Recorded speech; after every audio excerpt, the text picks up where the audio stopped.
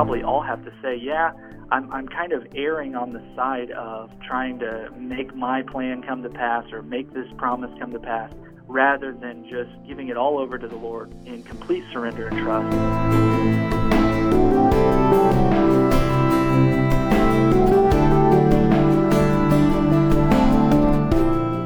Summarizes so much for us that if we would just delight ourselves in the Lord, He'll give us the desires of our hearts. And we understand that the closer we draw to God, our desires are transformed.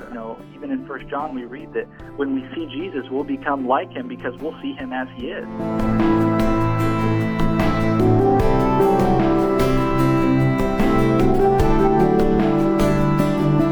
This is Charisma Connection on the Charisma Podcast Network.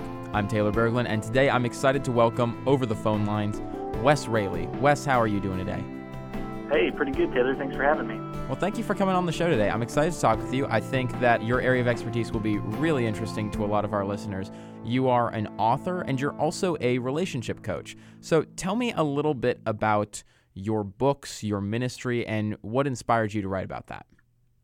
Well, sure. Thanks, Taylor. Really, the line of relationship coaches sort of secondary to the prophetic ministry the Lord's called me to. Right now, my two books I've written are about God's will for your life and relationships, but many of the principles are, values that are true across the boards, not just specific to relationships. And the main idea or big catalyst, I think, that the Lord has given me in recent years and leading up to writing these books has been that He's not the God of disappointment. I have a lot of Christian friends in circles, as many of us do, and I feel like in our day we try to shield ourselves from disappointment, and there's certain things we do to almost try to prop God up. Like, well, if He doesn't come through, it meant that you didn't hear from Him accurately, or maybe that wasn't the promise He gave you. And those things could be true, but I think over time, the Lord has really just placed on my heart the desire to fully trust Him, truly listen to what He's saying, believe what He's promising, and walk in our destinies. And so the catalyst for these books really, all throughout both books, the verse Psalm 37:4, which says, "Delight yourself in the Lord, and He will give you the desires of your heart." And I have a lot of friends. I had a lot of pushback even in writing these books because they were concerned, and rightly so in many ways, that we wouldn't want to overpromise that God has a spouse for everyone, which is true. Many have been given the gift of singleness, but their concern was that, maybe that's just a desire you have that's not from the Lord. And while it's true that we always need to surrender and submit our desires to the Lord and allow Him to transform those, the greater reality is that we do have the mind of Christ, and we've been given new hearts under the new covenant. And so we don't have to constantly question our desires. I think the Lord a lot of times will actually show you what He's promising by placing a desire within your heart. And so I love that verse because it says that if you delight yourself in the Lord, He'll give you the desires of your heart. And so it's not some twisted thing where He's always opposing our desires or going against what we want. We read from Matthew 7 where Jesus describes the Father as a Father who knows how to give good gifts to His children. And He names a couple things. He says, if you ask for an egg or you ask for a piece of bread, you're not going to get a snake or a scorpion. And His point is that really only a bad father would give their children the opposite of what they're asking for. And so I have 4 children myself, and I'm coming to understand that I want to give them all the things that are healthy for them to have at the stage that they're in. So things that are good for them if they have desires that are actually healthy for them, I'm happy to fulfill those desires. But there are certain things that are not good for them that they may want. And so obviously those are things that either need to have more maturity before they can receive those things, like, for example, driving a car, or perhaps it's not a healthy desire, and those are things that we're shaping and changing. So I think that's sort of the catalyst for these books. There's a lot of people out there that wonder, I know, I desire a spouse. Maybe I'm 30 or 40, and, some people have waited for so long, and they believe maybe God has promised them, or they're starting to doubt that.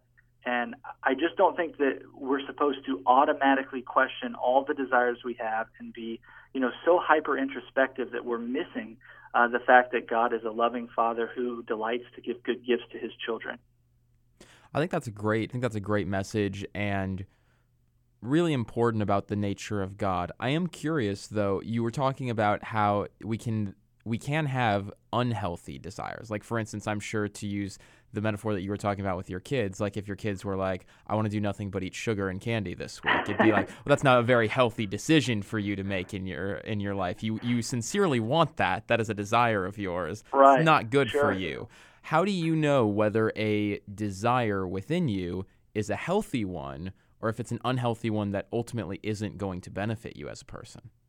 No, that's a great question, Taylor. First of all, it depends in that scenario about if you're asking the grandparents or the parents, because if the grandparents, then sugar would all be a good thing. We're constantly fighting that battle. But on a sincere note, that verse really summarizes so much for us, that if we would just delight ourselves in the Lord, He'll give us the desires of our hearts. And we understand that the closer we draw to God, our desires are transformed. Even in 1 John, we read that when we see Jesus, we'll become like Him because we'll see Him as He is. And so we're transformed into His image from one degree of glory to another, we read in 2 Corinthians. So, the point really isn't worrying so much about every motive of our heart, but delighting ourselves in the Lord. I actually think the bigger danger is, are we trying to bring about those desires on our own? Are we trying to force those things to happen? Or are we simply, like children, just resting and delighting in our Father's love and His affection and His arms? I think that our focus actually needs to shift altogether from the desires to actually simple delight in the Lord. And honestly, I think if you take a poll, among most believers, we'd probably all have to say, yeah, I'm kind of erring on the side of trying to make my plan come to pass or make this promise come to pass, rather than just giving it all over to the Lord in complete surrender and trust, and learning this sort of ambiguous thing, perhaps, of what it looks like to delight our entire beings in the Lord. It's a great point. So then you've talked about that God is not the God of disappointment. Right. And that is true. That is an aspect of the character of God. But there are plenty of people who have felt disappointment in their life. As you alluded to when you were talking about, there are people who are 30 or 40 who maybe they've wanted a spouse and they feel like God hasn't given that to them and they've been praying for it. For those people, what do you say to them? How do you counsel them to keep them from losing hope? Right. Well, I think there's great compassion, first of all, for someone who has patiently waited and continues to wait. I would say that in the examples you gave there, their story's not over and it's not finished. But for people that we have heard about, the stories that seem like maybe a failure or maybe they misheard, I would just caution everyone that their story is not your story. We don't have to put our faith and hope in what's happened to somebody else. We have not had their choices, their preparation, the authority in their lives. We haven't had their experiences. We haven't had their walk with the Lord. And it's just, we can kind of fall into a danger when we start to base our theology, how we view, the character of God based on, stories we hear from someone else's life. I do think that we need to have testimonies and be encouraged by what God's doing in others' lives. But, ultimately, I think we can get into a trap when we try to reason our way into why God didn't do something. And so I would think that there'd be great compassion for someone who says, hey, maybe I thought one thing and it was another. I think it's very important that we continually are open to the Lord leading us and showing us what He's doing right now in our lives. What's the new thing? Behold, I'm doing a new thing. I think there's great compassion for those situations. But honestly, I think that the greater issue here is that their disappointment is not your disappointment, that we don't need to allow the stories of disappointment that we hear around us sort of compromise our faith or water it down.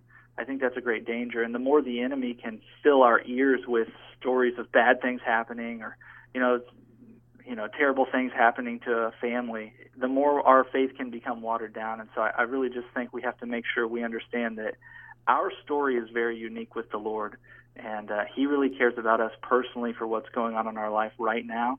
And so we don't need to get sidetracked by some of those things we hear. And personally, honestly, things that we just don't understand. I don't think there's a good answer for a lot of things that we may hear about. But I do think that to a degree that speaks to what Paul was trying to get at in Philippians 4 when he talks about the peace that passes understanding. It's almost as if There's this illustration I use where if you're on the highway and you're stuck behind a semi, I hate getting stuck behind semis. In fact, I got in a car accident with a semi just a few weeks ago, so that even increases my issue. But for the illustration purposes, like let's say you're on your way to somewhere, we call it your destiny, and you're on this road, and you're behind this semi. Well, if you zoom out in the picture, written on top of the semi is the word understanding. And sometimes we can get stuck behind understanding, which basically means we're not going to feel peace and we're not going to sort of continue on in faith until we can understand, at least to a degree. There's a peace that God talks about that passes understanding, that goes around that understanding. And we find out in Proverbs chapter 3, verses 5 and 6, that's found by trusting in the Lord with all your heart and not leaning on your own understanding. And so, honestly, what that picture really breaks down for me is that you could stay stuck behind the semi for the rest of your life, and you'd probably still get to your destiny. I don't pretend to know how that all works. I just know it would take a whole lot longer. But someone who is willing to, turn on their left turn signal and pass this semi has to be able to get past the need to understand. We really have to enter into this trusting relationship with the Lord where we say, I'm not going to lean on my own understanding in this. Now, the Lord, it's not that he wants us to be confused. We know he's not the God of confusion. He's the God of peace. But there are times in our lives where we are not going to be able to figure everything out, and we simply need to trust him. And I think what you described just a few moments ago is one of those cases where we continue to lean on what he has said and not on what we see. The Bible says that we cling to things unseen. We walk by faith and not by sight. And so much of our faith can be tempered by what we see. I have friends that say, well, what about this example? And what about this example? And I don't think that those examples are untrue. I just know that there are certain times in our lives where I cannot allow some of those negative reports to influence the way I view the character of God, and especially the way I view the promises he's given to me. Because I believe he's given me some clear promises that, he's calling me to stand firm on in the face of what looks like the actual opposite. I think there's a lot of people out there that would say amen to that, and that's the nature of our faith. It's not based on sight. It's the conviction of things not yet seen. So honestly, we cannot place our faith in the things we're seeing around us. We have to operate by this conviction of what God has actually said. And so that's kind of what I talk about in the books is what is God saying to you? And, I don't believe he's promising everyone a spouse, but in my first book, it's called 7 Signs That God Has Someone for You. I lay out 7 clear signs that may be God's way of confirming to you that he does have a spouse for you. And I think that's so important because it's very hard to be confident about something if you don't know what God is promising. And so, that's kind of the entry road to all of this is, do you know what God is promising you? Have you sought him out and heard his voice clearly about what he's saying he has for you? And in this particular case in relationships, we're talking about, does he have a spouse for you? When we talk about God fulfilling the desires of your heart, have you seen that lived out in your own life? I definitely have. I would say, for sure marriage was one of those things. Children, I have 4 beautiful children. That was one of those things. But there's been some interesting marks along the way where I felt like this moment it's indicative of a moment to come. It's almost like it's a small victory that I was able to jump up and down and rejoice in. But it was even bigger than that because I knew that I'm going to feel this way again in the future, but in a bigger way when I'm able to say it was all true, all of it. Everything he promised me, he's going to bring to pass. He's brought to pass in my life. Just like Joshua was able to say, not one word of all the good promises of the Lord have failed, but they've all come to pass. And that's going to be true in my life. Now, I'll give you one example just very quickly here. My wife and I found out we were pregnant pretty early on after our second child. It was a surprise to us and all that. So my wife, Corey, went to the doctor and they called back, and the previous 2 pregnancies had been completely healthy, normal and all that. God really blessed us with no complications. Well, after she went to this, early doctor's visit, finding out that we were pregnant, they called back and they said, hey, we did an ultrasound. They said, we didn't see on the ultrasound what we would expect to see with a child that, at your stage in weeks. and they said, we just want you to brace yourself for the fact that this might be a miscarriage. Now, I want to just put a caution out there. I'm simply telling what happened to us and not saying, this is true for everybody. But in that moment, for me, my wife got that phone call from the doctor, and I just had this conviction in my heart. I didn't make it up. I didn't just pretend, but I had a conviction in my heart that was not true, that the Lord had not shown me that in any capacity. And I just told my wife, I refuse to believe that. I'm not trying to deny reality, but at the same time, I had such a strong conviction that this is not true for you, but that everything would be okay. And so the hard thing was my wife had to wait a whole week to go back in, which was just so hard on her, as a woman carrying her baby. And so I had such compassion for her. And unfortunately, it worked out to where we couldn't get a babysitter for that timing. So she had to go on her own to that next appointment where they did the ultrasound again. And I remember when she came through the door back home from that appointment, she was carrying the printed out ultrasound. And she just said, we're having a baby. And the news was that actually everything was okay. And we had a healthy baby boy, and his name's Luke. He's our third child. But in that moment, I grabbed those ultrasound pictures. I ran out into our front yard. Our neighbors probably thought I was nuts, but I was in my pajamas even. I hadn't changed for the day. And I'm jumping up and down in the yard. It had rained, so my socks are muddy. And I'm just screaming, thank you, Jesus. Thank you, Jesus. And that was the moment where I realized, that was a victory for us, and I was so grateful for that. But it was that sort of short-lived week of, I don't think that's true. I'm going to stand on the conviction God has for me, and seeing that come to pass within that week time frame, and then eventually Luke being born, fully healthy, that was sort of a picture of what's to come for me. It was that clinging to things unseen and seeing Jesus lead us into victory. So that kind of encapsulates sort of just a short window into what it looks like to hear what God's saying, believe what he's promising, and walk in our destinies. Now, I don't pretend to think that everyone should just make up anything that they think that, well, if I just really, think this. This was a conviction of something I didn't see, and I believe that was the Lord placing it in my heart, similar to the way that he would place a desire into someone's heart. That's really good. So if people want to find out more from you, if they want to read your books or get a hold of it, where can they do so? Sure. Well, our main, platform is called perfectmatchcoaching.com, and you can sign up there for the free resources we have. We have plenty of videos that we've done on YouTube that they can link to. At certain seasons, we have giveaways of the books and things like that where someone could check it out there. But yeah, perfectmatchcoaching.com would be there. We're on Facebook too if someone wants to follow along for our next release. My wife and I are in the process of writing a third book called Forsaking All Others, How to Have a Marriage Worth Leaving All Behind. So, anyone wants to follow that would be the great place to do it. But really, ultimately, regardless of any of that, truly just wanting us to believe that the Lord is a good Father, that we don't have to fear that he's going to give us the opposite of what we want and what we ask for. And I agree, Taylor, it's like, we want to make sure our desires are whole and pure. I would never tell someone that a sinful desire is right. I mean, hopefully that's clear. But, you have someone that says, man, I desire to have a husband. I desire to have a wife. And I have since, I've been a girl, and those kinds of things.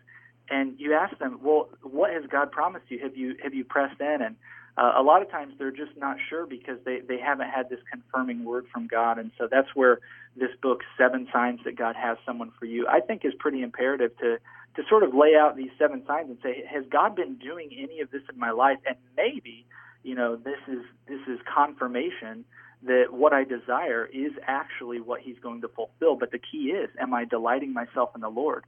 Because as that verse says, that's when, he'll give us the desires of our heart. Fantastic. Well, Wes, thank you so much for coming on the show today. It's been great to talk with you. Yeah, thanks a lot, Taylor. Yeah, God bless you, and thanks for all that you guys do. You've been listening to Wes Raley on Charisma Connection here on the Charisma Podcast Network. I'm Taylor Berglund, and thanks for joining us.